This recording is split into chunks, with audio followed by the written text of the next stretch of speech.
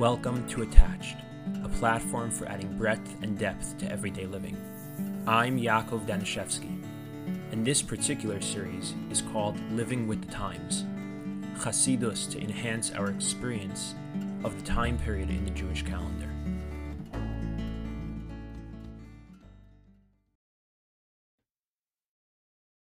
Many of the Sfarim point out that the tefillah of Moda Ani is something we do right when we wake up in the morning, before we even wash our hands, to put ourselves in a state where we are fit to make brachos, or to say Hashem's name. And the Lubavitcher Rebbe, as well as many others, explain that the reason we do this is because what we're showing is that a person, no matter where they are, they could be in a state of total impurity. They could be very, very far from Hashem. But a person is never unable to say, Modani lefanecha melechai v'kayim.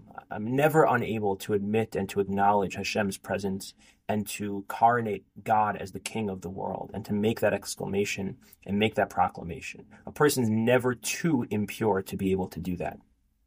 And it's a very beautiful teaching and a very important one.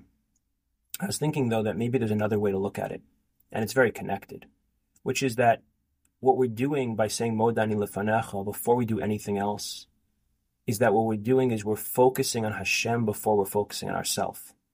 So before we even think about, am I pure or am I impure? What do I need to do to purify myself? We're all of a sudden now the central focus, the core that things revolve around is me, my state of being, my tzidkus, my righteousness, where I'm holding. Instead, as a Jew, what we do when we wake up in the morning is we say, Modani lefanecha. Before I even think about myself, I'm admitting myself, I'm giving myself over. Modani lefanecha, melechai v'kayim, that the central point isn't me. The central point is you, melechai v'kayim. You are the central point, Hashem. That my day revolves around you. The starting point of everything is you, not me. So before I even wonder or worry or bother with taking care of myself, of washing my hands, the very first thing I do is I acknowledge Hashem as the king, Hashem as the central focus. Maybe that has something to do with why we have Rosh Hashanah before Yom Kippur. It's a well-known question that people often ask. Why don't we have Yom Kippur first? We should first get our kapara. We should first get our atonement, our forgiveness. We should cleanse ourselves, clean ourselves off, and then we can go in front of the king. Now we're fit to go in front of the king, which is really, essentially, that question is the same question as why isn't Netilas Yadayim before Moda Ani?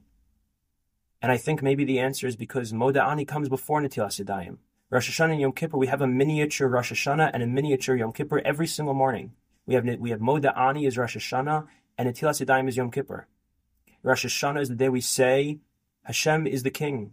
We coronate Hashem as the king. It's a day that's focused on Hashem. It's not focused on us. We don't even do that much tshuva that focuses on us. We do tshuva by focusing on Hashem, making Hashem the central point. That's what we're paying attention to. And then we have Yom Kippur.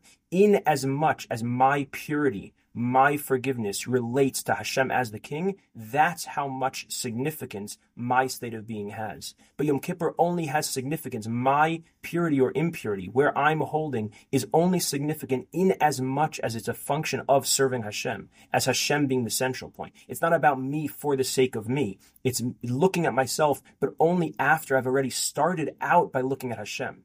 In as much as I'm recognizing Modani lefanecha melechai v'kayim, that I have Rosh Hashanah, now Yom Kippur matters. Now Netilas Yadayim matters. And so every single morning we have Rosh Hashanah when we say Modani lefanecha melechai v'kayim shechazarti b'nishmas bechem l'rabim u'nesecha. And then we have Yom Kippur when we go and wash our hands, we purify ourselves. And so in this time period, what we're doing leading up to Rosh Hashanah is we're saying the very first thing we do in this year, before we even think about our averos and our mitzvos and our tshuva, is we do tshuva by returning. Tshuva is returning. We're returning to what the center is, what the ikr is, what the core of the whole thing is. The core of the whole thing is remembering that it's about Hashem, bringing ourselves back to that, being able to experience a world in which we're not limited to our self-identity by the self. We're not limited to self-worth or self-respect or self-love by the secular concepts of these things where we're confined to the self.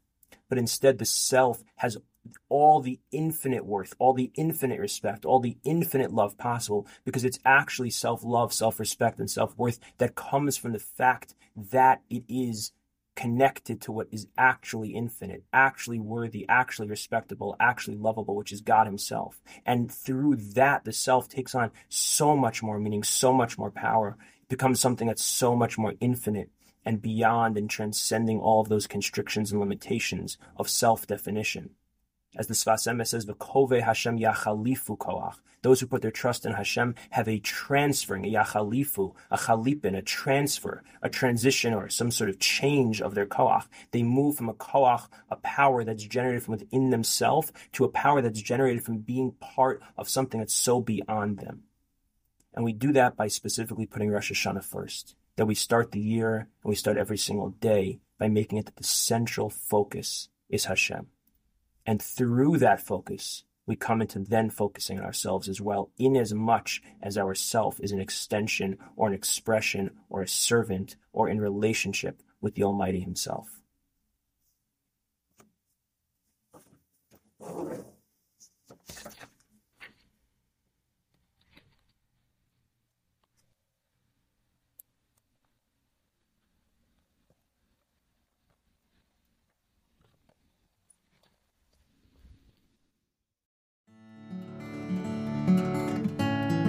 So much for listening. If you enjoyed this, please follow us on WhatsApp, YouTube, or Instagram. All our podcast series can be found wherever you listen to podcasts. I'd love to hear from you, so please reach out with questions, comments, or suggestions, or to be added to our WhatsApp groups. You can reach us through email using Yaakov, YAKOV, .attached@gmail.com, or on WhatsApp at 773-888-2413.